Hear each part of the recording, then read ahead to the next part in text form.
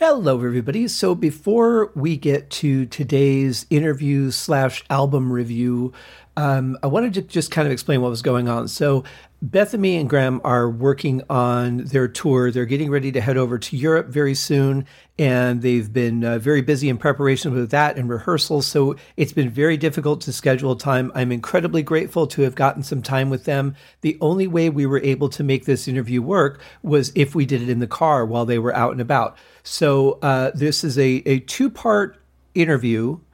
This is the second half where we talk about their album for the Graham Bonnet Band, Day Out of Nowhere, which is a fantastic album, as you will hear clips throughout the show.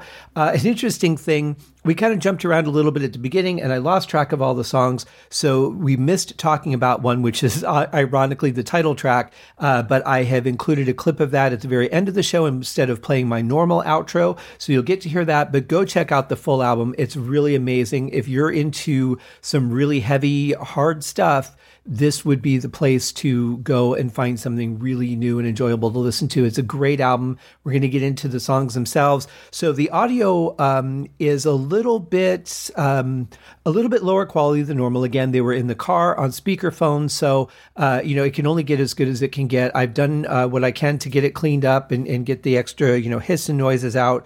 And thanks to some wonderful tools I have to assist me to do that.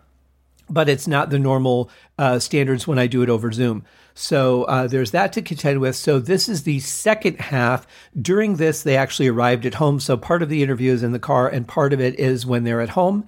And so the sound is a little bit different between those two facets of it, but both were on speakerphone. So there is that to contend with. When the second part of this, which we actually recorded first, another album review that you may be able to guess what it is and you may not, will air in 2 weeks.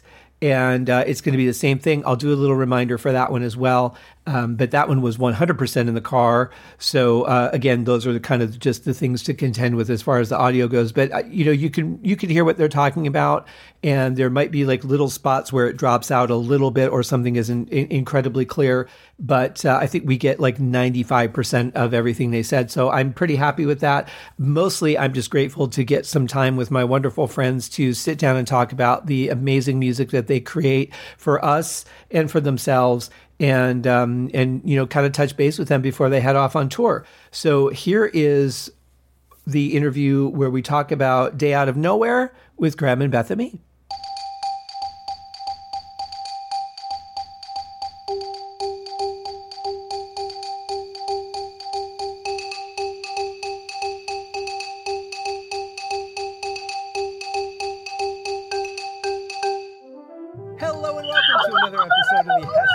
Podcast. I'm your host, Scott Haskin, here once again with my dear friends Graham Bonnet and Beth-Ami Heavenstone, who are laughing at me because I cracked on the first intro. I think I'm old enough to talk to you guys now. How are you guys doing? Good. Excellent. It's so funny. I have another call coming in. I'm not getting it, but I don't know whether you're hearing it. Oh, no, I'm not. Well, thank you for making me a priority. Of course. I have to say, I had such a great time the last time I was in LA when I came in for NAMM and got to hang out with you guys a little bit, sharing some wonderful stories, just hanging out, having a great time.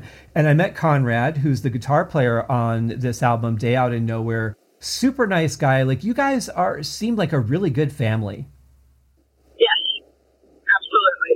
Yeah, he's become very close to what is it? At least Conrad and I, and the reason we're trying to actually writing the song. Mm-hmm. And I haven't had that for quite a while. We're doing this song in E or nothing. That's the guitar player. You know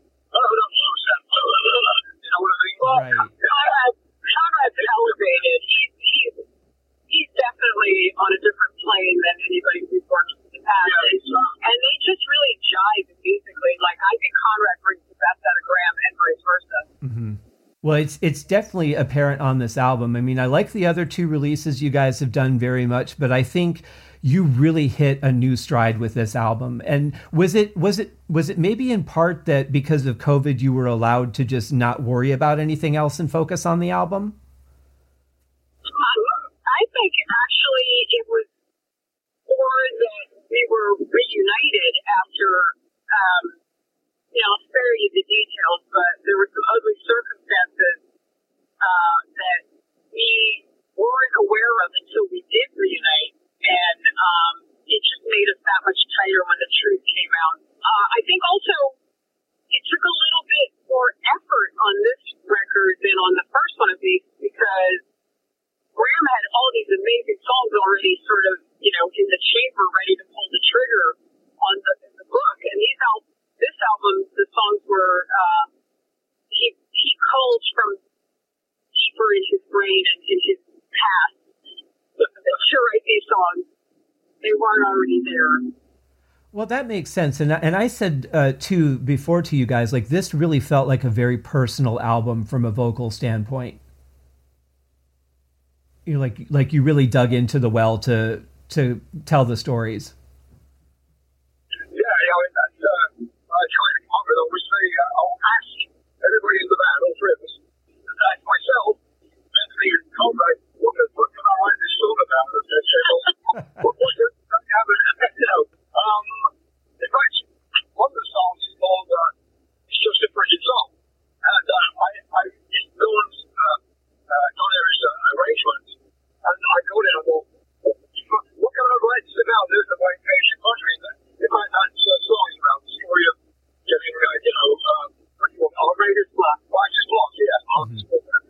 Yeah, and I look at the blank paper in the song, I'm saying, the blank paper is like a fool of me, And so I'm stuck with them. It's just a person. Oh, wait a minute. There you go. I won't say fucking because that's naughty. I will say freaking. Right. That was just a fucking song.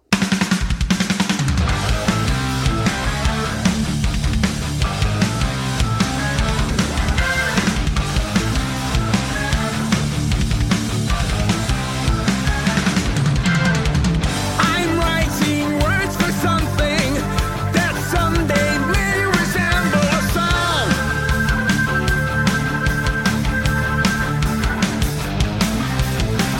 The empty page that marks me seems my poetic genius is gone.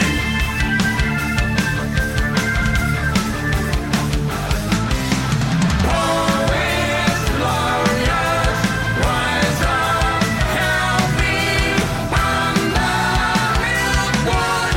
You can find me. Oh, that shows the story of songwriting trouble.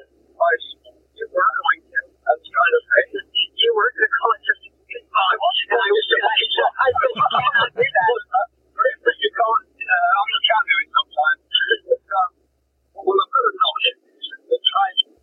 You're more likely to get away with hiding it somewhere in the lyrics than you are putting it in the title. Exactly, yeah. And that's why I normally do that one punk word in there or shit. It's a big late. But a surprise. No, that's not a surprise. He said shit.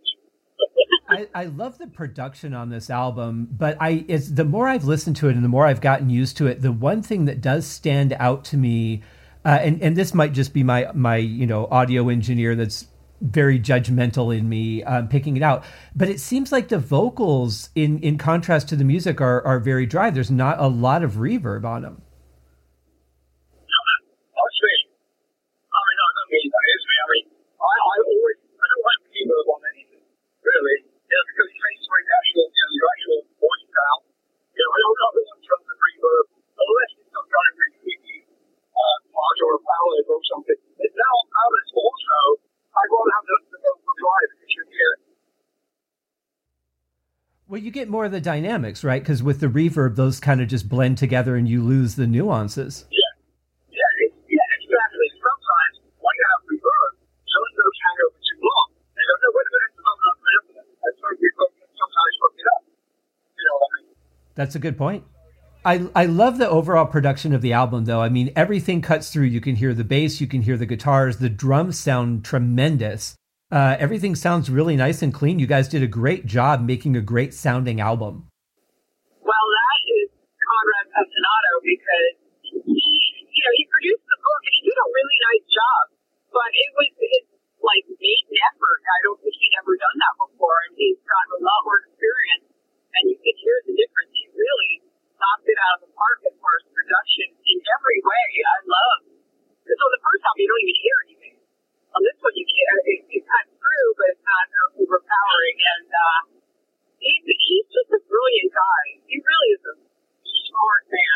Yeah, and he's super nice too. Like I when I met him, I thought, wow, he does not seem at all like I would picture a guitar player that plays the way he does. Like you would kind of picture somebody to be like maybe a little bit egotistical, maybe a little bit standoffish, but he's just really friendly, really nice, calm guy. Yeah, he's a keeper. Oh, for sure. Yeah, but man, can he play? It was a bone of contention that when we went to Japan, some people were complaining a bit about him not playing the Ingve stuff in Alcatraz exactly the way Ingve played it. But no one ever told him he was meant to do that. I didn't know.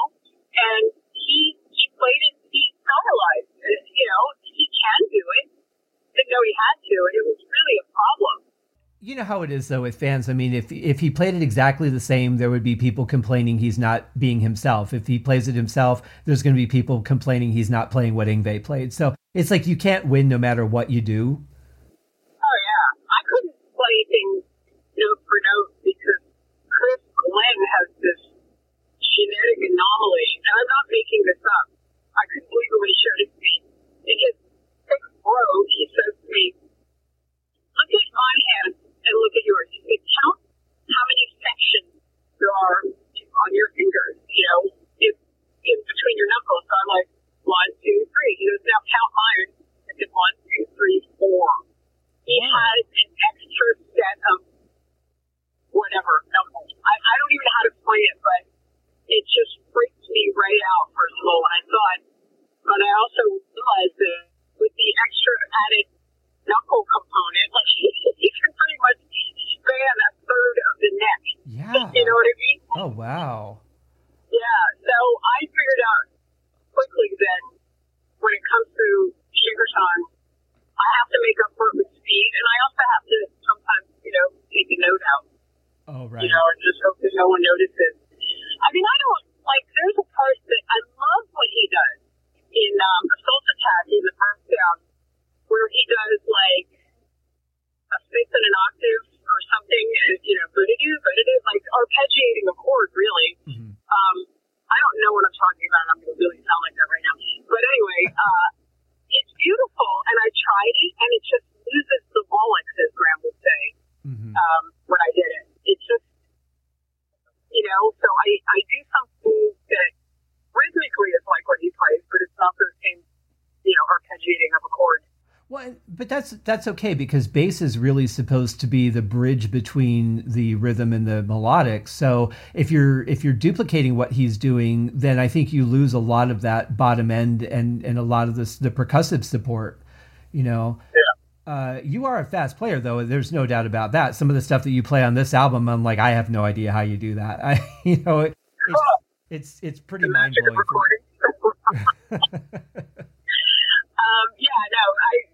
It's a lot of it is like, holy shit, how am I going to do this live? But I have to. Well, when I have to do Assault Attack, and at the end of it, the part that goes, now, if I could sing it, I could play it. I forgot who said that, but Graham said, I don't want you to do that. He said, I really want you to sort of chunk on an E there to really give it some balls, because it's kind of not as hard if the bass is doing exactly what the guitar is doing. And I tried it, and I went, oh, yeah, that's I have testicles now. I mean, it was like really, really ballsy. And at one point we were working with, very briefly, with a guitar player. Like, no, you have to do that. And I'm like, I'm pretty sure I don't. Whose rules are those? Yeah. No, that guy was really nice. He didn't end up being in the band, but he was a lovely person. He was. But, I take my orders from only one person in the band, and yeah. His name is Graham. Right. Yeah, sure. Well, and Graham, you're pretty big on tradition. You really like the songs to be performed as they were recorded when it comes to the classic stuff. Because then I know where all the cues come and everything like that, Right. Yeah, if the map is already drawn, don't draw another one and take a wrong turn, you know what I'm saying? Mm-hmm. And that's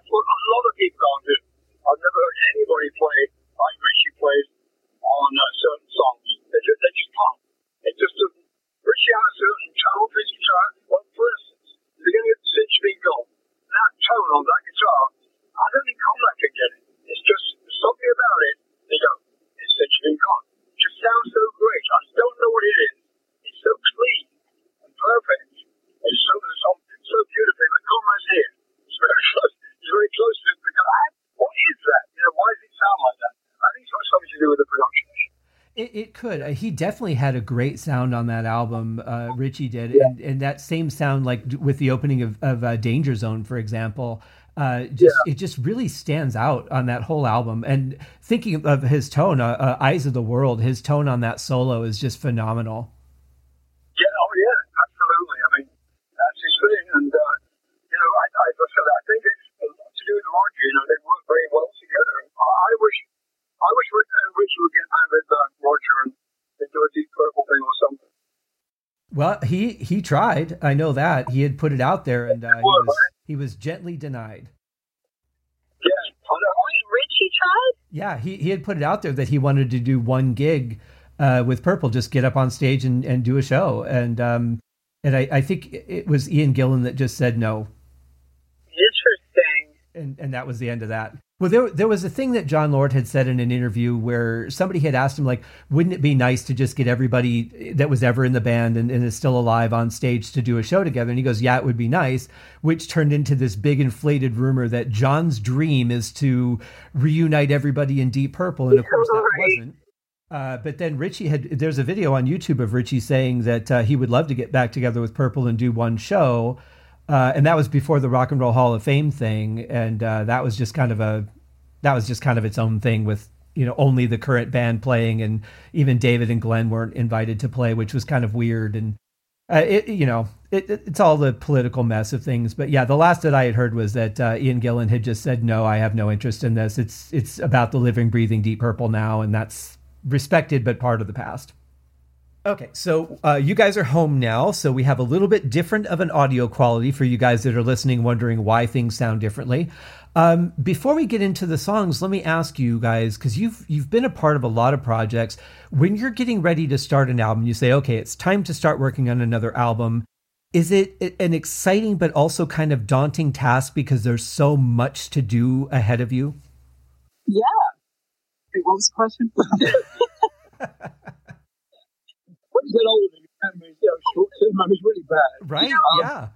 Who are you talking to? It's all everything's daunting. I'm spinning plates and I'm just dropping them left, right, and center. But yeah, I mean, there's the component of songwriting, which that goes pretty consistently. Other than Just a Frickin' Song was a little bit of hit a little roadblock there. But it's the tours that are the ones that are like, oh crap. To get prepared for those. That's it. Yeah, I don't know how you guys manage that. I'm very much a homebody. So for me, getting myself to go to the grocery store is kind of a 2-hour talk. I don't know how you just pick up and go to Japan. Yeah. Well, I'm a bit like that, because I do like recording from home, but at the same time, then you realize there's all the chores to do at home. Right. And, oh, fuck, I can't do that right now. I'm going to bloody vacuum the carpet or whatever. Or, paint the wall, whatever it may be. All the home chores get in the way. And so then, I'll do the recording tomorrow. So it does sometimes get put off by all of us, not just me. Conrad has just moved, and I'm nothing to do with what we're doing right now, but we can't get hold of him because he's moving and blah blah blah. Oh, he's the hardest working man in show business. Yeah, but everyday things get in the way of recording. You suddenly realize that, and sometimes I wonder if it wasn't better to be locked up in Cherokee like we used to do for a week, to do one song, probably. And, then you can't go anywhere. You've got nothing to do. Or the other alternative was going to the middle of the countryside in bloody France or somewhere, sit in a castle, and don't get anything done at all. We get very drunk. And, saying, well, at least we're cut up on the outside world. And then you realize we're not doing anything. Yeah. It's better to go back into a real studio, like Trident, whatever it may be, or England IBC, whatever it may be, and shut down and lock the bloody, the door and actually do some recording. Because I think every musician puts it up until tomorrow. I know I do. I'm not the only one. But I think, with the recording side of things, I think it's always hard to find. I think I said before, a subject. What can it be about? How can we change arrangements? How can we make things sound different from the last album? How can we not sound like everybody else? Well, I know a way to do it. Don't listen to everybody else. And I don't. I never listen to anybody that has anything to do with so-called rock and roll. I listen to old tunes, by buddy Glenn Miller or something like that. I have nothing to do with, listening to that stuff. It bores the hell out of me because that's what I do. It's like taking sounds of music, you know what I mean? And I think Rich is a bit like that. He never listens to heavy metal. He doesn't know who in what band. And neither do I. I don't really know until I meet them, It's sort of a bit weird at the same time because people say, oh, you must listen to this guy. Oh, yeah. But I don't want to because you will tend to copy or emulate what they're doing in a very similar way. It won't come off. So you've got to come up with original ideas, like my hero Brian Wilson does. Mm-hmm. I mean, he just comes up with the most incredible musical ideas I've ever heard. From Pet Sounds to Surf's Up and all those albums that Beach Boys made. I mean, just amazing stuff. Not like anybody. And I think that's what we've sort of got with our latest album. We've sort of got an identity.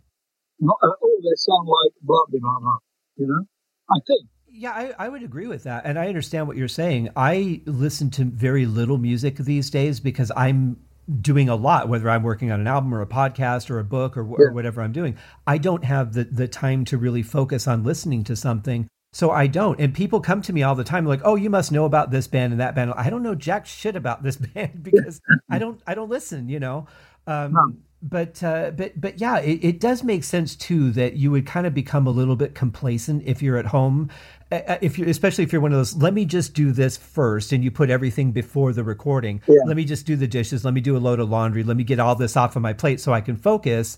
And then it's 11 at night and you haven't recorded anything yet. Yeah, that's exactly right. Or you do what I do and you say, okay, I'm going to start recording this vocal, and you start the laundry and forget that you were going to record a vocal. Well, now I got to wait an hour before I can do anything because the laundry's running. Oh, can't be bothered anymore. Are you kidding me? It's getting late now. I'm tired. No, my voice will sound like shit, Yeah, exactly.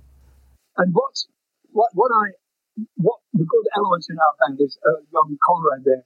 He does listen to everything, every fucking thing. He knows every bloody band member, every kind of music in the rock and roll genre, or heavy metal, whatever you want to call it. So if he brings in the modern sound of, heavy rock, whatever you want to call it. I hate I hate those titles, labels. But, he brings that to the table, and that's, I think, is what we captured by the sound of our last album. I think he's listened to the production of a lot of these other albums, which he's played to me. And I've gone, fucking hell, what is that? How come that sounds so damn big? He says, because of this. And that's what we tried to do on this album. I think we've got a little bit of, a bit of that is on there, We captured a bit of a modern sound. I agree. The album sounds huge. I mean, the production really makes the whole thing sound like I'm in the middle of the band listening to you guys perform. And it doesn't feel like I'm in the audience, which is what I get with most albums. Yeah, so that's great. That's what we're going for. That's why the dry vocal thing, not too many effects, because you get swamped. We're not in an arena, we're in a studio, and you want to hear every damn harmony, every guitar note, if possible, and instead of being all distorted, it's a real thing. Vocally, I'm talking about.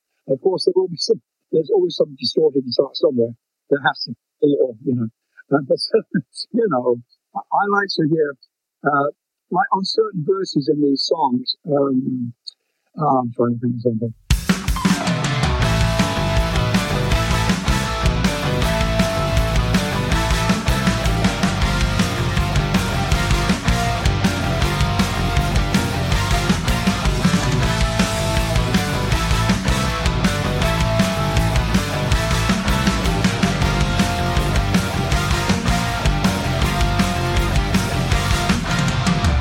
I went to call on my friend 2 streets away.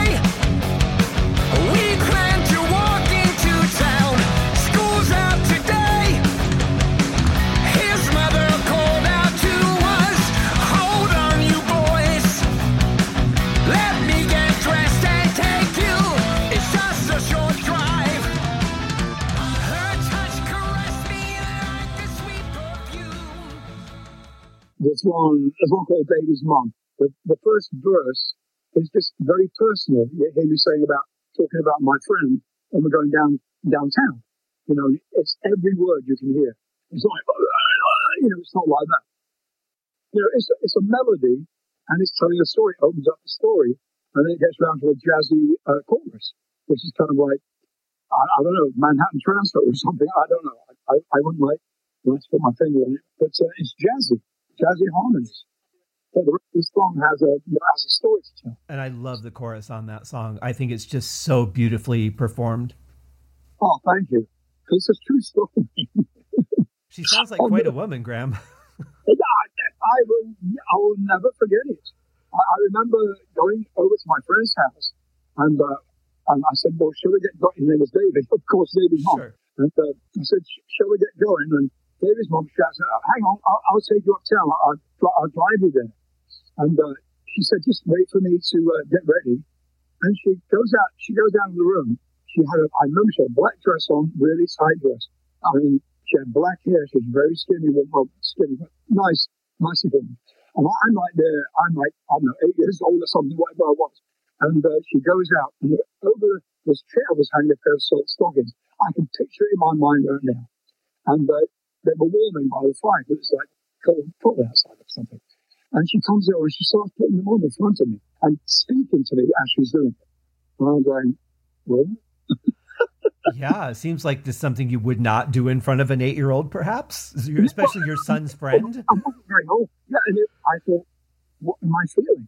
Mm-hmm. And it was the first feeling of being aroused as a young man, and I didn't know why. And to this day, I don't know why something still turns me on. It does. Sure. I think everybody does that. Oh, yeah, absolutely. And it's funny. I think, what was I doing at 8? I think I was playing with Star Wars toys and reading books and learning how to play drums.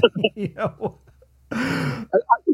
were listening to, again, this in the song, we listened to Les Paul and Mary Ford, and the stories in the song, and that's what I say. I like to write about a real thing, a real event or whatever, and that will stay in my mind forever. And she just David's mum just died. She was 92. Oh, wow.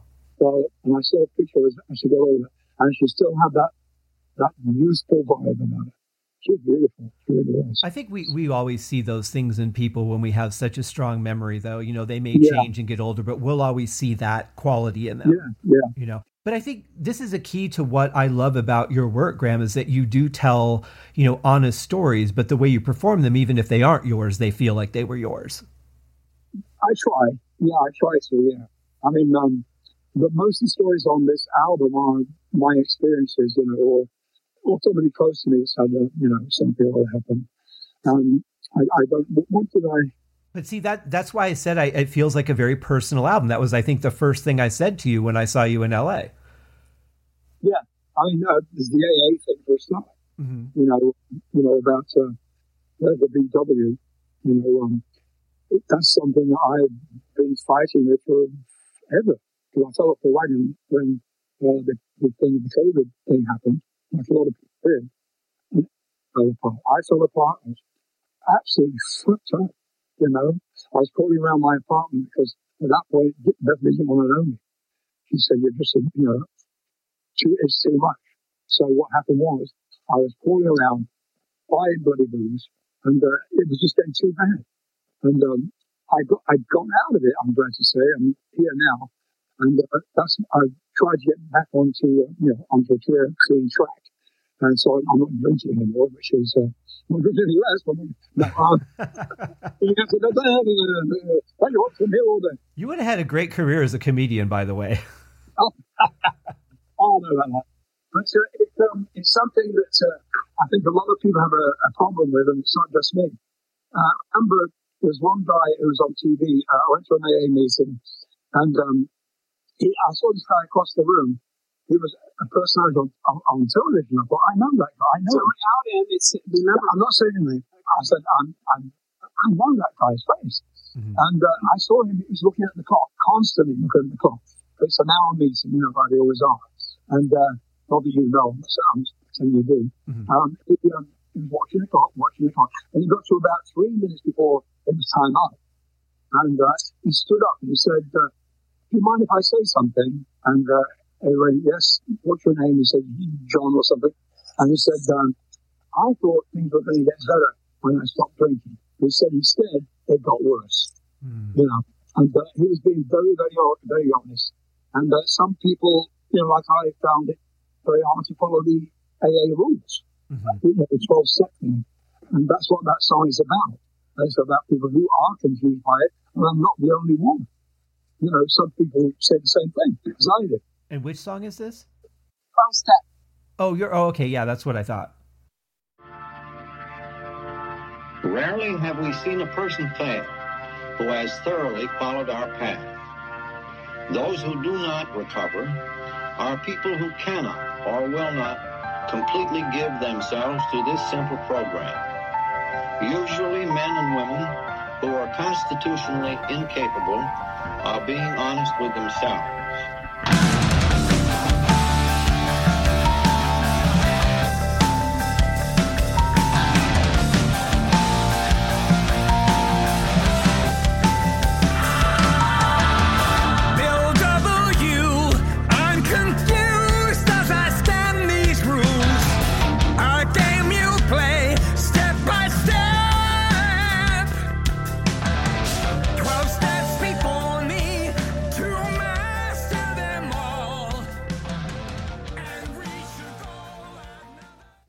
The AA 12 steps. Yeah. I had wondered if that's what it was about, because it seemed like it aligned with that very well, but I wasn't sure. Yeah, that's it exactly. And, you know, I'm trying to, I do something every day. I read a little word of the day, you know, which my sponsor sends me, you know, things like that, which I wasn't doing before. And I didn't think I needed help, you know. But you know, the so-called isms, they stay with you. You know, you might not be drinking, but there's certain things you do that are sort of mistakes, if you will, I made when I was drinking. I kept up and go, oh, wait a minute, I shouldn't have done. Or, did I do that? Well, and the other trick is not replacing it with other damaging behavior. Yeah, I know, exactly. Yeah, well, I'm glad you're doing better, my friend. That's really good to hear. But anyway, that's what that's about. So you've got two stories there going for you. And I think Beth-Ami likes that one. It's one of the most. Oh, that's my favorite. Yeah, she likes it. That's her favorite. Yeah, it's a great song.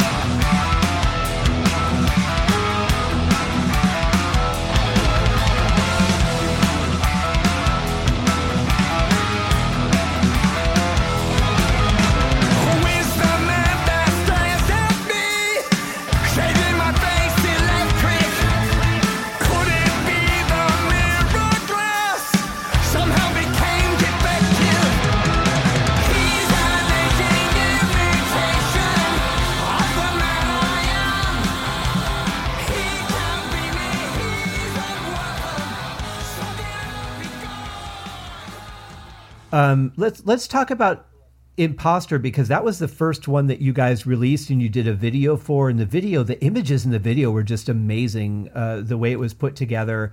What do you feel about that song? Well, what about you, Billy? She keeps walking out the bloody room. I know. I was like, where is she? He just doesn't want to join in. You leave me here with the cat. I wore her out before we were recording. The cat's going to join in. He's looking at me like, look, listen. So, that was the first video. I wasn't sure how it would go, to be honest with you, because we did it with a very, very little, elaborate sets and whatever else. Well, it's low budget, but the director was incredible. It's amazing what you can do with very little if you put some imagination in it. Yeah. And what the guy did, he had all those TV screens of me at different ages and performing different songs. Ever since like 1968 through to now kind of thing. And it was a great idea. But the way he filmed the thing, it was just, is this going to work? I thought, well, this won't look anything with it. But then when I saw it, it was like, oh, God, yeah. The guy looking at the mirror, I'm doing all the bit. It was fantastic. And he did the second one as well, you know. Oh yeah, yeah. I figured, why wouldn't you use the formula works? You know, one thing I love about this song is just it's a really powerful the way it comes out, and it's a great way to start the album. But it has a little bit of an Egyptian feel to it as well. Yeah, that's combat with his sitar way or something. Yeah, it does a little bit. It's I think that is a very much a Richie Blackmore-ism, and I think sometimes he used to do a lot of that sort of Egyptian feel, you know, that kind of feel to his guitar parts. And I think Conrad sort of subconsciously, I don't think he copied anything that Richie did, but subconsciously copied something that he probably heard me sing on before, and thought, well, this arrangement here would be ideal for Graham to make up a song too. I think, I don't know. I'm just saying. Right. Yeah, there was a song on Straight Between the Eyes, one of the last Rainbow albums, called Eyes of Fire. It was the last track, and it had that same Egyptian kind of feel to it, and it reminded me of this. As soon as I heard this, I'm like, that has that similar sound and feel to Eyes of Fire, which I thought was nice. It's such a great and powerful song. Was it difficult for you guys to figure out the order of songs to put on the album? No, actually, kind of. The three of us sat down and it just flowed really easily. We just said, "What about this? What about that?" We all agreed, and yeah. Because the order it flows very well. Yeah, we all had our favorites, and I think that the three of us, kind of feel the same way about our favorites. Like they're the same for each of us. But there were some songs that I wasn't, they didn't rock my world per se, and I will not tell you which, but I'm amazed at when I read people going, "Oh, my favorite song is," I'm like, really? Well, but that's the beauty of music, is that there's so many factors. There's what mood you're in the moment you hear something, how much you're paying attention, if you're in, if something good or bad has just happened to you, if you're distracted. I mean, there's so many things that go into whether you like a song or an album or a band. If I don't get a good impression the first time I hear a band, I try to find a different spot in my life to give them another shot, because I realize it may have been outside factors that caused me to kind of dismiss them. So I get the same thing when I hear that from people about which songs they like the best from different bands. I'm like, really? But then I think about those other factors, or maybe there's something similar to a song that they loved as a child, and it just has that familiarity to them. There's so much that goes into it. It's so hard to tell. Yeah, that's. I think that's why I love the Beatles so much, because it was part of my life so much. Until I was just about to leave school when Please Me came out. I was 14 and a bit, and I haven't had a very good education. As I keep saying to Beth-Ami, it was a very short education and not very intense for me. I didn't really learn very much at school, but I remember that coming out, that Please Me thing, and that was part of my life until this very day. I see Paul McCartney out there, and I go, "Fucking hell! I wish the other guys were with him." Yeah, I wish he and Ringo would maybe do a little bit more together too. But they're kind of just doing their own thing. Yeah. I don't think anybody can dismiss the impact that the Beatles have had on the history of music. I mean, they really changed everything. Absolutely. I was talking about it yesterday with them. Said a lot of times they changed fashion, hairstyles, every damn thing. Suddenly people had long hair. What the hell was that all about? Mm-hmm. Everybody sort of had hair like Elvis. And suddenly these guys came under like a fringe. And it was very odd. I remember my mum and dad, I brought home the music of Please Please Me. And I put it on the table, and my mum and dad said, "Who are these guys? They look very weird." And I said, "It's the Beatles." And she they asked me, who are they? And I played the music to them. I played, in fact, I had their first album with the Beatles. And I played them some tracks from that, and they just said, "Wait, they're not very good singers, are they?" They're not very good singers, are they? And I said, but actually they are. Actually, they are good singers, because John and Paul and George eventually really, George later really shone, I think. With his songwriting and everything, they started working with Jeff Lynne. But it was an opening up for everybody who was like playing the guitar in a garage somewhere, going, "Well, if they can do it, so can I." And I think that's what happened, A lot of kids coming out and pretending they were from Liverpool, and of course they weren't. But it opened a lot of eyes or ears to a lot of kids who thought you had to be able to sing like freaking, I don't know, whoever. But you didn't have to. As long as you had a song that's basically like a folk song, like Eleanor Rigby is a folk song. And it's sung with a very honest voice, is not screaming his head off, being honestly, and those things they were just out of reach to us, And then I suddenly, wait a minute, this is really good. Why do I like it so much, It's because maybe I could do it too, but I never thought I could. I always thought my playing and singing would be a hobby. I never thought it would become real. But a lot of kids, of my age back then, they really wanted to go for it. And everybody moved to London or wherever else, and they became sort of well known. How many Liverpool bands came out, for instance, at the same time? It was unbelievable. Right. Well, and I got into the Beatles. I think my entry point, like I had heard some of their older songs, but my real entry point was like Magical Mystery Tour, Abbey Road, the later albums. And then I started to appreciate the older stuff after the fact. So when I think of the Beatles, I'm, like that's where my mind goes initially. Revolver is one of my favorite albums. But definitely groundbreaking. And when you think about it too, you think about like how you recorded this album or all the things that we have available to us in the way of recording tools. And they did it with such minimal equipment. They just had a brilliant engineer. Yeah. Oh God. Yeah. They sure did.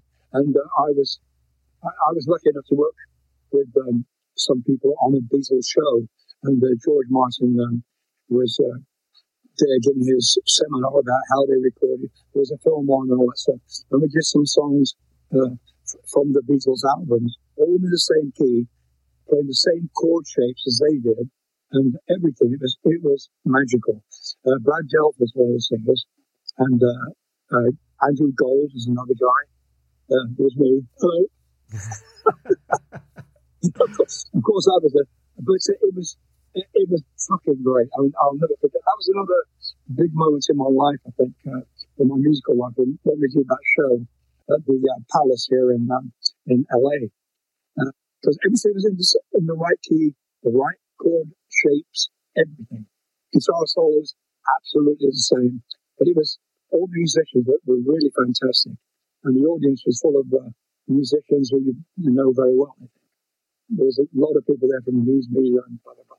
I was honored to be part of that. I was just very lucky. Yeah, that sounds amazing. And it was great, man. I'm telling you. When you guys come out here, we'll have to go over to the Mirage and see the Beatles Love. It's a really spectacular show. Yeah, I got the album. Oh, did you? Yeah, it's really good, isn't it? Yeah, the album's fucking great. And to add that to the stage show is it's phenomenal. Yeah. I would love to see that. Yeah. Well, we'll definitely go when you guys come out. Yeah.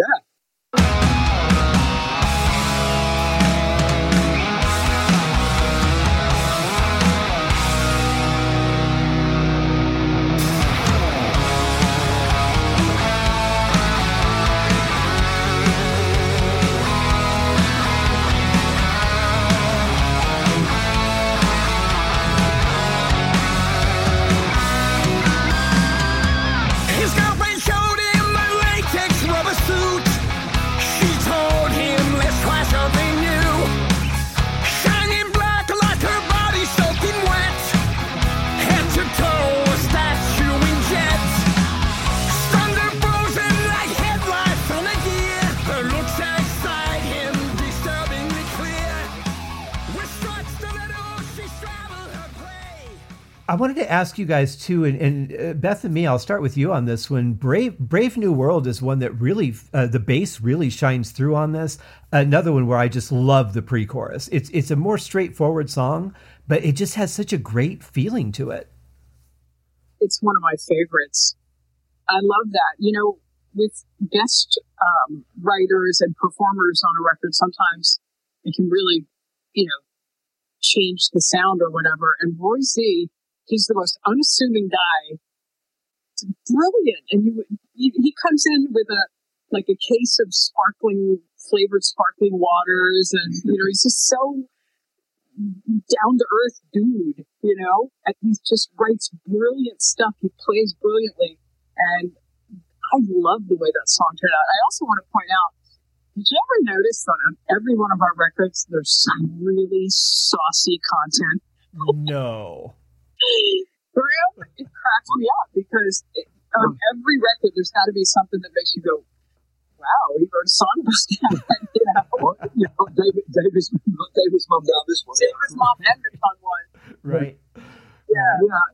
Well, you got to shake things up a little bit, like we get inspired by things that are interesting, shocking, whatever it is that captures your eye or sticks in your memory. So, when you're writing from that point of realism, of course you're going to put things like that in there. Yeah. It's funny. I was trying to figure out stage gear for this upcoming tour, and I put something on yesterday, and I said, "What do you think of this?" And Graham looks at me and he goes, "Brave New World." I'm like, okay. I mean, there's so many things you guys have to think about when you're putting a tour together. I mean, there's all the domestic stuff, making sure the bills get paid and all that, making sure that you have enough clothing and that it gets cleaned. And I mean, there's so much that goes into a tour. I could wax poetic on this subject. Just the fact that I'm the only girl in the band. Mm-hmm. Oh my God. So I'm washing my underwear in the sink and then laying it across the dash of the van in between. The poor guys in my band have to put up with it. Yeah, there's a lot to think about. And also for me, because I'm the busiest person I know. I have special needs children. I have to take care of everything. No matter how much I try to distance myself from any kind of managerial stuff band-wise, invariably it comes back on me. And that's, I think, because people know that if you need to get something done, if you give it to a busy woman, it'll get done. So. And you had taken so much ownership for so long that I think it's just a natural, and it's a motherly thing too. Like when a mother sees something's not done, you just do it.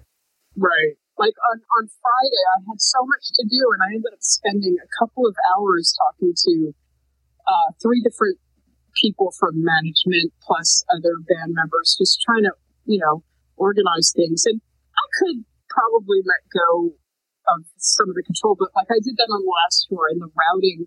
Not the routing, I shouldn't say that, but we were leaving venues and driving for a couple of hours to get to a hotel closer to the next area where we would be playing. I'm like, I'm not doing that anymore. I want to go to. I'm tired. So I had to. So I was making sure that hotels and all of that were to our liking because none of us enjoyed that. We don't want to do that anymore. No, you just want to relax after that. You don't want to be on the road. And I know that I was listening to an interview with Ian Pace years ago, and he said that they all have houses within a reasonable proximity of the airport because when you finally get home after being gone for 3 months, the last thing you want to do is spend another 2 or 3 hours on the road. Right. Absolutely. Makes a lot of sense. For you guys, you could live really close to the airport and still spend 3 hours trying to get home, but that's LA for you.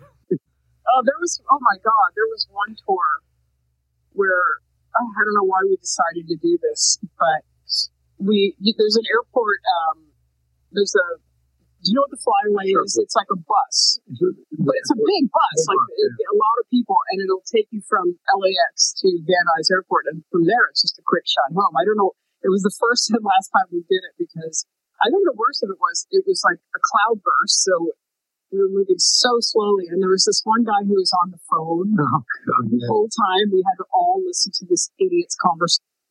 We're not doing this again. I hate that. Yeah.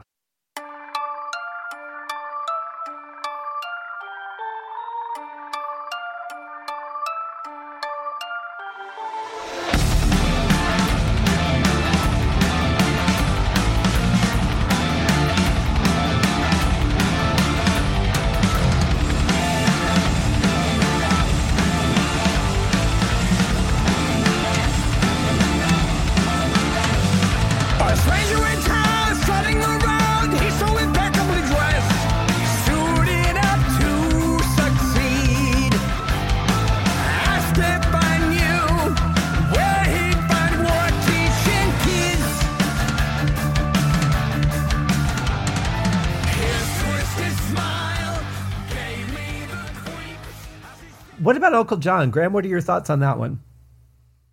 Oh, again, true story. Mm-hmm. Believe it or not. Well, It comes from when I was at school. I was about 13 years old, and we had a deaf teacher come in to take over some guy who was sick or something. And anyway, he came in for like a couple of months, and his name was John Smith. A short guy. He always looked like he needed a shave, but everybody, all the kids really loved him. He's very friendly with all the kids, the girls and the boys. And everybody said, like, "Oh, do you have Mr. Smith for the class today?" "Oh, yeah. What's he teaching?" "Oh, it's geography today." He taught everything. The only thing he didn't teach was art, but it was every fucking subject. And this guy was, all the kids kind of loved him. And suddenly he was gone. He was suddenly fired, we found out later. And what happened was he was later found out in another city molesting children. No. Yeah. He was a pedophile. Wow. Yeah, so Uncle John was... Oh, yeah, well, the paper. Well, I was looking in the paper, and it's a line in the song. I'm looking in the paper, and I go, I look at this picture, and I think, wait a minute, that was like Mr. Smith. And I said, can't be. Wait a minute, it is. And it was him. It was this guy who called himself John Smith. And that wasn't his real name. But he was a pedophile, and that's why he was ultra friendly with all the kids, especially the younger ones, Sure. Yeah, and that was, hey. So someone said, just be careful. Don't let your kids go down that dark path with him, because, to the, like I said, the Tracy's Sanctuary or something. I can't remember the word, but that's what it's about. It's a true story. And it was just shocking. And now we know why he was fired, I had a science teacher in 8th grade that everybody loved. He was a little bit, you kind of felt like he was a little bit out there. He would tell us about crazy human experiments and things that probably kids in 8th grade didn't really need to know about. And one day he was just gone, and they had actually institutionalized him. And I don't know what it was. I mean, you definitely felt that there was something different about him, but not you didn't sense like a danger or anything. And I don't know what it was, but it was kind of the same thing. All of a sudden, he was just gone. Yeah, that's it. The kids had confidence and they felt comfortable with him. It was that's their game. That's how they do it. Well, John Wayne Gacy was a clown. He yeah, exactly. So where do you go from there? Yeah, I know. That's what I think of that. Fucking great song though. At least you got a good song out of it. There's always that. Yeah, yes.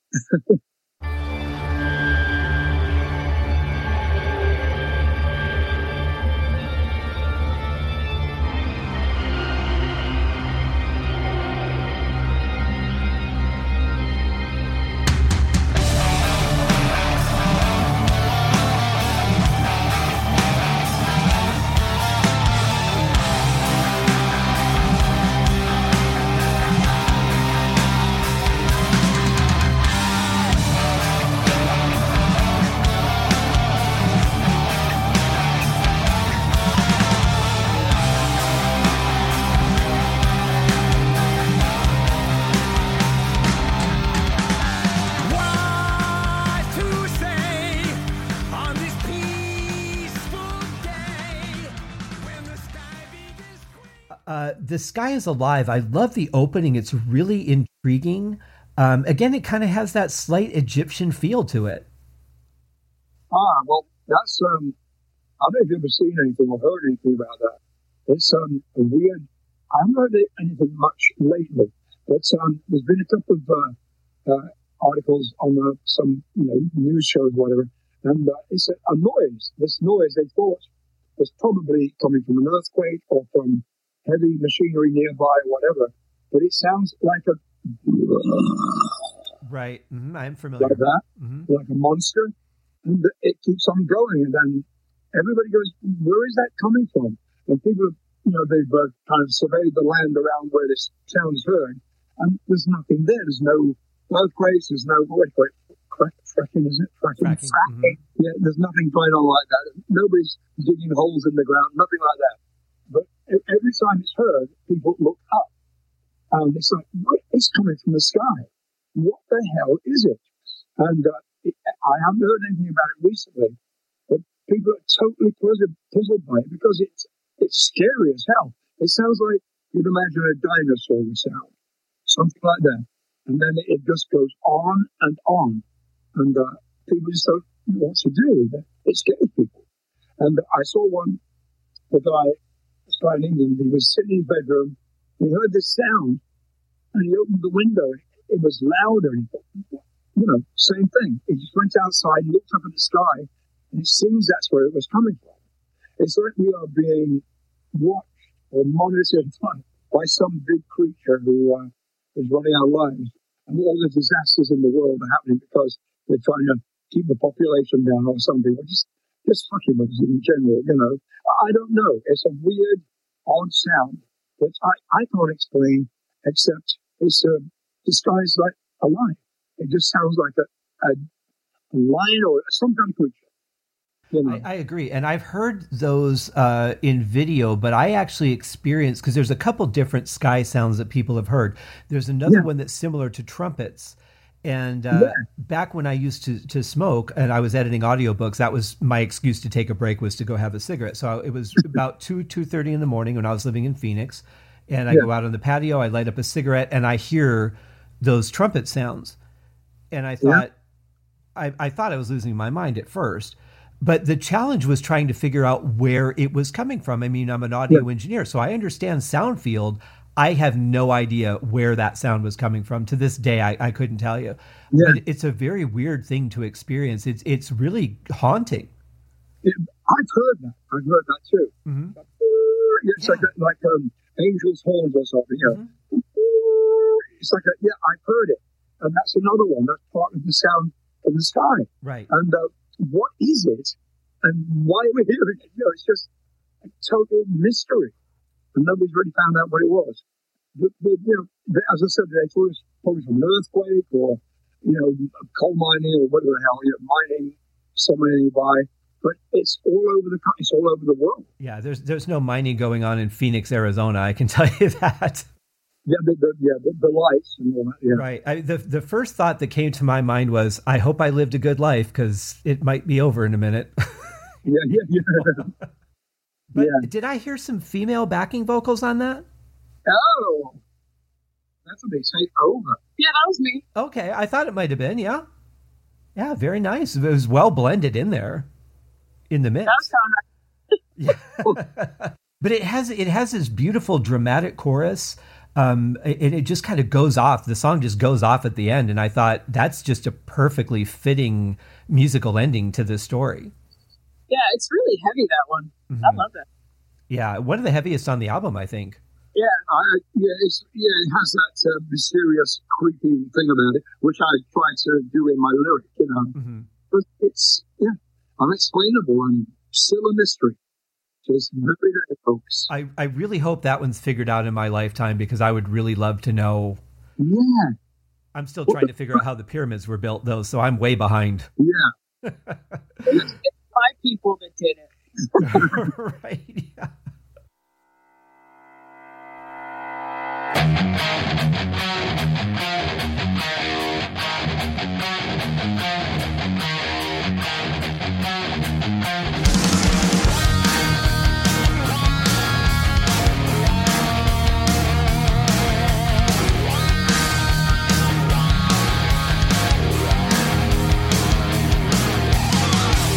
Today's a new day.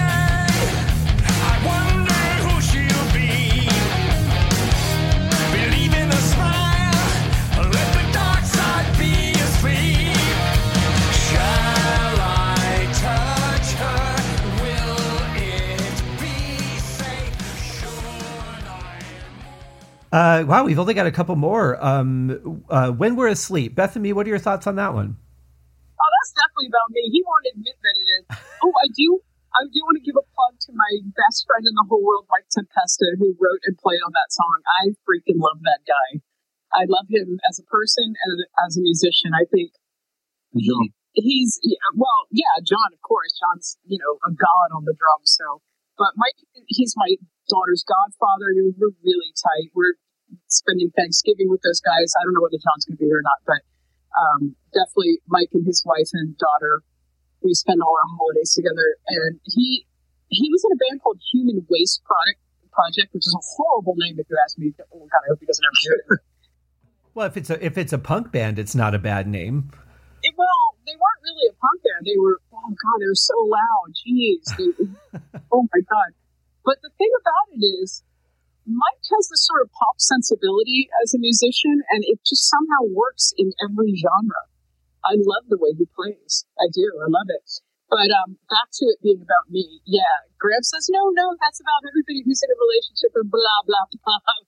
It's totally about me. No, but it's true. I mean, it tells the truth. You wonder what kind of mood somebody's going to be in when you wake up together, married couple, whatever it may be. How are they going to be today? How are they going to treat me? Am I safe? Do I say anything? Do I just keep my mouth shut? It's... Well, as I said earlier, I Windexed him today. Because there you go, see? Well, but you're right, and especially because nowadays people are so on edge, and you feel like any innocent thing that you say can just set them off, and we do live in very delicate times these days. Well, okay, I'll say one thing. When we first got together, we were just friends initially for about a year before we became anything beyond that, and I was the sweetest girl in the world. I was. We never fought, and just. I finally had to start advocating for myself because I was just, taking abuse from former band members and management. And, I had to become almost masculine in how I dealt with everybody in the band because I was getting walked on. And so, because Graham, I love Graham dearly. I'm just going to preface what I'm going to say by saying that. I do. I love him more than I've ever loved anybody in this world, other than my children. But he's non-confrontational, and he had all the power in the world, but it's just not it's not who he is as a guy. Like, he's just so nice. He doesn't want to make any waves, but because of that, I did take a lot of abuse, and it pissed me off. So when all was said and done, I'm not necessarily as nice as I used to be because I don't want to get abused anymore. I stand up for myself, whereas before I just kind of rolled over and took it, and now I'm not going to. Well, I think we all reach that point when things aren't going well or we feel we're not treated well, that either you succumb to it and you end up depressed and potentially suicidal, or you start pushing back and building up some boundaries and saying nobody goes below this line anymore. Exactly. But Graham, I feel I'm very much the same way as you, and that might be part of why we get along so well. I very much I'd rather just say, okay, you're right, and walk out of the room than have any kind of confrontation. And it's just, most of the time it's not worth it. But Beth-Ami, I get where you're coming from. If you're being treated badly, that's different. But it just seems like in today's world, you can just say, hey, I was watching the Simpsons cartoon, and people go, oh, I hate the Simpsons, and just get angry and not care about what your point was. They just want to be angry. It's like we have to rage and be angry and have something to fight against all the time. And I don't understand the world we live in today at all. No, I'm with you. Yeah, well, I also have some hormonal issues right now that make me very angry. Well, that's natural. That happens. But it's a really good song. I love the double picking riff on this one. I think the guitars, I think this is one of the best songs for guitars on this album too. Oh, I love that you said that. I can't wait to sound like that. Oh yeah, for sure. It's fantastic. And I mean, there's all the playing on the whole album is great, but there's something about this song really stood out to me. Now, did I meet him at the NAMM show? Was he part of your autograph signing? No, he's, he works for Charles Jackson, and he's normally at NAMM, but I don't think Fender was even there this year. No, they weren't. No, a lot of the bigger companies weren't there. Pearl Drums, Roland Keyboards, they were not there. It was a weird year. It was really weird, just the fact that it was so late in the year, but that's self-explanatory. My favorite part was when because I didn't want to just come up to you guys. I mean, I was just at your house 2 days ago, but I didn't feel right just approaching you. I thought, well, I'll stand in line with everybody else, no big deal. And it was my last thing I was going to do before I left the show for the year. And I was listening to people in line talking about how Graham used to sing for Black Sabbath, and he replaced Ronnie James Dio in Yes. Like, just these most ridiculous things. And I'm sitting there like, oh, I just can't listen to this anymore. Oh, how funny. So you've had a colorful career, whether you knew it or not. Yeah, oh my God, that's hilarious. And I think everybody has joined Black Sabbath from the Deep Purple family at some point or another. Yeah. So I don't think you wouldn't be in good company there. Well, he was asked to join. Black I Sabbath? was offered the job, but I turned it down. Wow. And then Ron took it and had 3 good albums with those guys. That would have been interesting. I don't see you being like a black leather kind of guy. Well, the name Black Sabbath itself is a bit corny and, yesterday. Steady. But, well, it just wasn't me. Yeah. It just wasn't me. I just don't see that. I did love the album that Ian Gillan did with them, Born Again. That's another one of my absolute favorite albums. It's fantastic. But I think had he tried to go on and do another album with them, I think it wouldn't like that was just a one-off thing that worked really well. If you'd have done one album with them, it would have been interesting to hear the styles and how that would have worked together. But I wouldn't have seen that being a long-lasting relationship. No, I don't look like a Black Sabbath. You know what I mean? Yeah. You then go, oh, Black Sabbath. I don't look even. I don't have ashes and chains and stuff. Yeah. I look nice. Right. Yeah. That's where it's up. You look like somebody I just want to have a cup of coffee with. Exactly. Yeah. Or your favorite bank manager. Right. I would trust you with my money for some reason.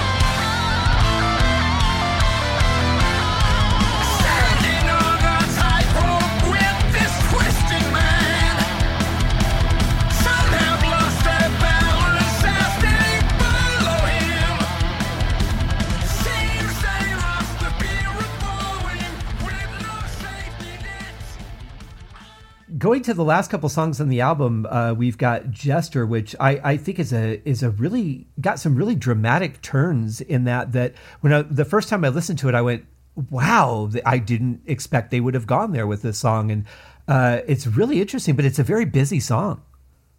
Yeah, I love that song. I think it's great. And, Jeff Loomis is amazing. It's the subject matter to me seems pretty obvious, but I'm amazed at how many people actually think the opposite of what it is. So I love it. I think it's so freaking hard too. Mm-hmm. Yeah, it seems like it would be. And I think that this is probably the best drumming song on this album too. The double bass work on it is just fantastic. Oh yeah. Well, that's young Kyle. That's our boy Kyle who's actually staying with us at the moment. And I really want to tell you all about.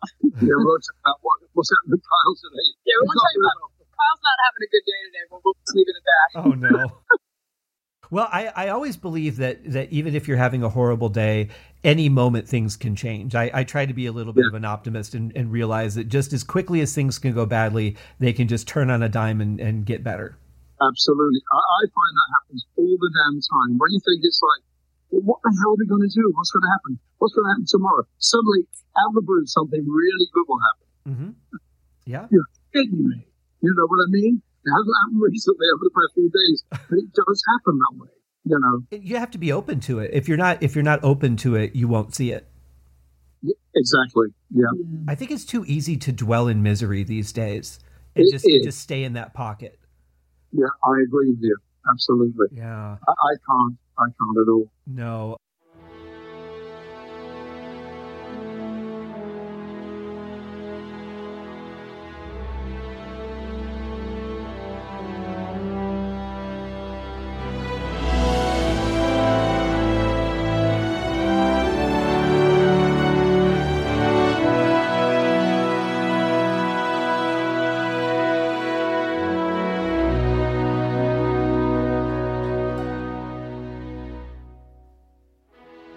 Their love is forever,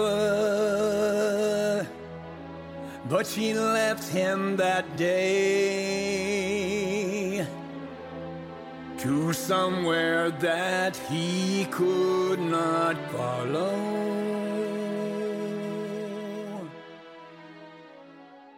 The last song on the album, this is just a beautiful, dramatic song, Susie. And this is all orchestral. It just sounds rich and full, but it really sounds back in the 60s to me. Just the sound of the orchestra really brought me back. And I just did a review of some Bing Crosby music for the Christmas special. And this kind of has that same feel to it. It just brought me right back in time. Was that intentional? Well, we did it. I think I was saying something to you before about how we do a bonus track for Japan, and it's it's a song that's already on the album. It's of the one of the 10 that we do, and then we do a bonus track that's done in a different way. So originally, we were just going to do it really casually and sort of acoustically. My son played drums on it like percussion. And we did that. That ended up being the bonus track. Mm-hmm. And we reversed it because that was supposed to be on the record. The bonus track was going to be the orchestral part. It was going to be the bonus track in Japan, but it just turned out so incredibly beautiful that we decided to reverse it. So the bonus track is the very stripped down version. The song was Graham. I asked him to write the song because I had a girlfriend that passed away at the beginning of COVID. It was not COVID related, mm-hmm. but it was absolutely devastating. And he kept saying, I need you to write a little bit to let me know what you want it to be about. And I called her husband, and he recounted the story of what happened. And that's what Graham just wrote their story. And it's so beautiful. And I cannot listen to it without crying. I have never listened to it without crying, not once. Yeah, I listened to it again on Friday, and just in preparation for the interview, I wanted to kind of refresh myself on the album, and I had to stop it about halfway through and just let myself just breathe a little bit because it's very overpowering. Yeah, my heart is so broken because somebody that I met when we first started the band, like on one of the first tours, I met her. Or actually, I didn't really talk to her then. We met she and her husband. Who was that? Yeah, they would come to all the shows, and she was just so generous in spirit, and she was constantly sending me little gifts and messages. She made me laugh so hard. She was such a beautiful person. And I don't want to go into too much detail, but I really looked up to her because anytime I felt sorry for myself for things that were going on in my life, I just realized how much harder she had it. And that always brought me down to earth. But she was so graceful in how she dealt with, crazy. Like, she had a little girl. She was married. She was pregnant with her next kid. Her husband dies, and then her kid is born exceptionally disabled. Mm-hmm. And, she just struggled with so many different things, but she always had a smile for other people. She was so compassionate and so freaking funny. We tried to talk on the phone, but she had such a heavy Yorkshire accent that we went back to communicating through text. And the night she died, she was consoling me. I was really upset about something, and she was just so there for me. And I said, I don't know. I'm going to cry when I tell you this. I said, I don't know what I would do without you. And she said, I'll always be there for you. And oh my God, this dead like 2 hours later. Wow. Yeah. But the thing is that she's still there for you because those memories, those moments that you think back on, that whether they were good times or rough times that she was helping you through, those moments will resurface, and she always will be there for you. It's an amazing thing, the power of relationships like that. I'm glad that you got to experience that with her because it's a pretty rare thing. She was an absolute gem. Well, let me tell you what I wrote down on my notes for this song. Very, very short notes. I wrote, I feel this story, Graham magic, and so damn powerful, all in capital letters. Because that's and when I say Graham magic, Graham, we've talked about this before. That's that just ability that you have to make me feel whatever the hell you're talking about. That's very he wasn't happy with his recording, he Yeah. wanted to redo it because he just felt like he could do it better, but it was so raw and real. Like, no, don't touch it. Well, I think this is the kind of song that you could really overjudge yourself on, and this is one I think you have to do in 1 or 2 takes, and just let it be that raw emotion. Because if you try to be too perfect, you'll lose a lot of the nuances. Trying to say, I want to feel this way, I want to articulate this way, I want to articulate that way, you'll lose it. Yeah, and that's what eventually happened, because I said to Conrad, well, this song, I made it up where it starts off in a high. The first note is a B, a high B, not the low B. And he said, why don't you try the verse down low and then come in at the end with the high B, which is just on the top C, So it's a pretty powerful note. And so I wait until the very end where the orchestra breaks over, then the high note comes in. It's so much more effective, and it gives me chills, and that's me singing up to this. I'm listening to myself, and that's pretty good, it's kind of, I almost spoke it because I had another very good day that day. I was tired or something. My voice wasn't in the best of shape that day, until I got to the end of the song where I was comfortable, which is in the higher register. Because I wanted to do it in the higher register, which is the octave higher from the way it's recorded. That was my comfortable area. But to sing it down where I do it is a little low for me, but almost spoken. And that makes more on it. And I have to say, your voice on this album, you sound as good as ever. You really do. I think this is some of the best stuff you've recorded in your entire career. Thank you. Wow. Thank you. I mean, it's just, you come out of the gate with Imposter just so powerful, and you end the album with this song, Susie. It's just, from beginning to end, the album sounds great. Your voice is amazing. The performances, I really love this album. And I'm one that is so picky about what I listen to these days. On the rare occasion I listen to music, because I used to listen in the car and I don't drive that much anymore. This is a go-to album for me now. And that's big, because for me, it would have been like, well, I'll go back and listen to Down to Earth or something by Deep Purple or, whatever, because those are my comfort albums. But this is on that list now because it's such a great project. Do you know something? I can listen to it and go, this is fucking good. And I don't do that very often. Mm-hmm. Like, oh, God, we should have done that. Oh, we should have done that. I pick every track to pieces. And it sounds stupid, but I'm with you there. And I really don't.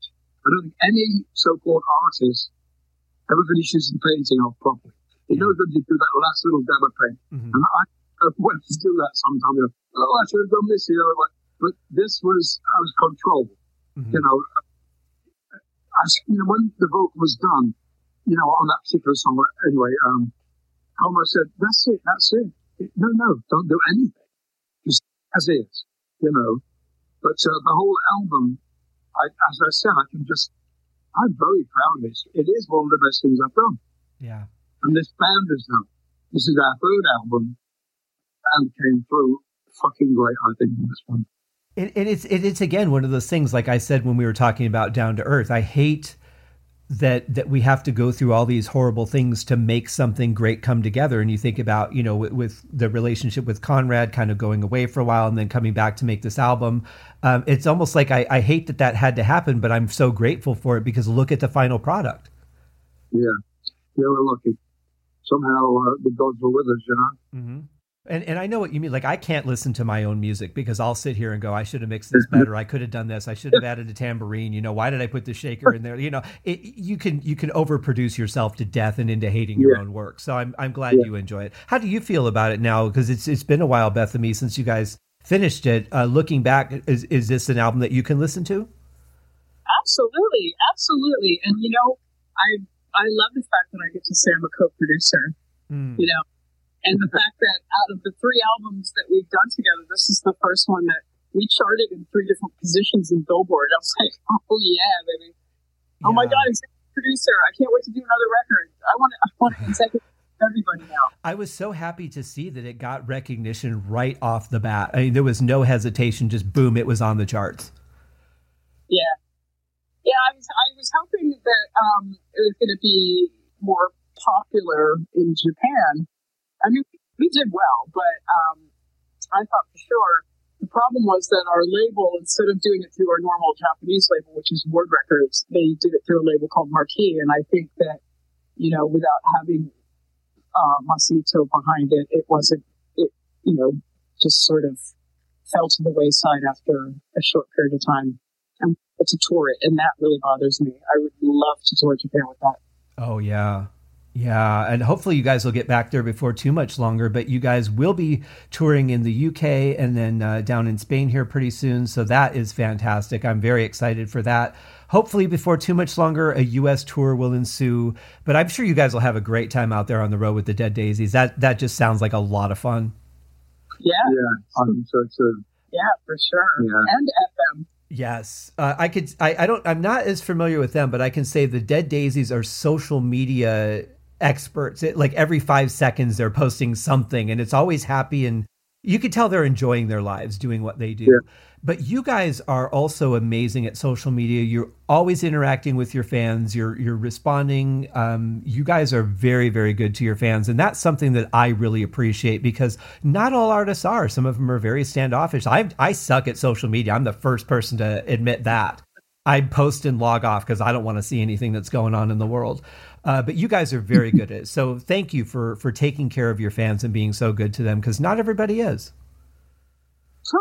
A lot of that's due to Beth-Ami being on that.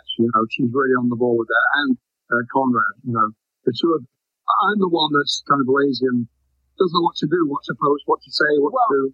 I do it for him. I'm right next to him writing these things. Going, what do you want? And at least when I write it for him, the punctuation is correct. He likes to do like 5 commas in a row, and I'm like, no, don't do that. You cannot. That's where the breaths come. Right. No, I use ellipses for that, not commas. But it's funny because people in our past have tried to shame us and say, oh, Beth-Ami does all. It's not him. It's Beth-Ami writing it. But we're joined at the hip. He's always. I might paraphrase, but it's his thoughts. Sure. When his brother died, he was so devastated and he wanted to post about it, but he was really struggling to eulogize him. And so I said, give me a crack at it. And I did. And I read it to him and I said, what would you like me to change? And he said, nothing. That is exactly how I feel. And I said, I know, because we've been together for so long. I do know how he feels. Exactly. So I never post anything without him knowing I posted it or reading it or, sanctioning it. Yeah. People like to have controversy, and if they can find something to say about it, they will. It's a really strange time that we live in. But one of my favorite things that I've seen on Facebook in the many years I've wasted on it is somebody will post something like, who's an artist who responds to their fans? And invariably somebody will always put Graham Bonnet. And they'll tag you in it. And then within like 5 minutes, there's a post that says, thank you very much. And I love that because it proves the point. You're very good to your fans. Yeah. When he posts something and tons and tons of comments, he can't possibly respond to all of them. Oh God, but he does read them, or I read them to him. Mm-hmm. And he always says something like, oh my God, I am so overwhelmed. This is amazing. And so I go on as him and I'll post that. Like, I'm absolutely overwhelmed at, your comments. But that's him. It might be me physically typing it, but those are his feelings. Exactly. And like you said, you know each other so well that you can be a little bit interchangeable too. But of course you wouldn't go off and just do things without somebody's going, yeah, that's fine. Yeah, no, I won't speak for him unless he's next to me. Right. I don't do. Exactly. Well, I can't thank you guys enough for spending so much time with me today. I'm very much looking for, the people who haven't heard this album to give it a chance. If you guys like the samples that I've played throughout the show, check out the full album. You can get it. It's easily available everywhere. And go back and listen to the last couple albums. I'm partial to the book. I think that's a great album. The other album was kind of a departure. And then I think this one is just the crown achievement so far, and I cannot wait to see what you guys do next. Thank you. Woohoo, me too. I think you got it right. Yeah? This out of the 3 albums, I think we got it right on the 3rd album. Mm-hmm. I really... Yeah, there's definitely, at least for me, something very magical about this, all of this coming together. I can't thank you guys enough for putting out something that I can find so much enjoyment in, because again, I'm very picky, and for me to go, I want to hear this right now. You know, even if I'm in the middle of a work meeting, I still might want to hear it right now. You know? Yeah, but I wish you guys the best on your tour. Have a lot of fun. Hopefully we'll get to see you guys again before too much longer, and just keep doing what you're doing, because you're on a great path. Thank you. Thank you so much. Thanks for having us. Yeah. Oh, my pleasure. Thank you guys, and we'll chat again soon. Okay, no problem there. Sounds great. Cheers, you guys.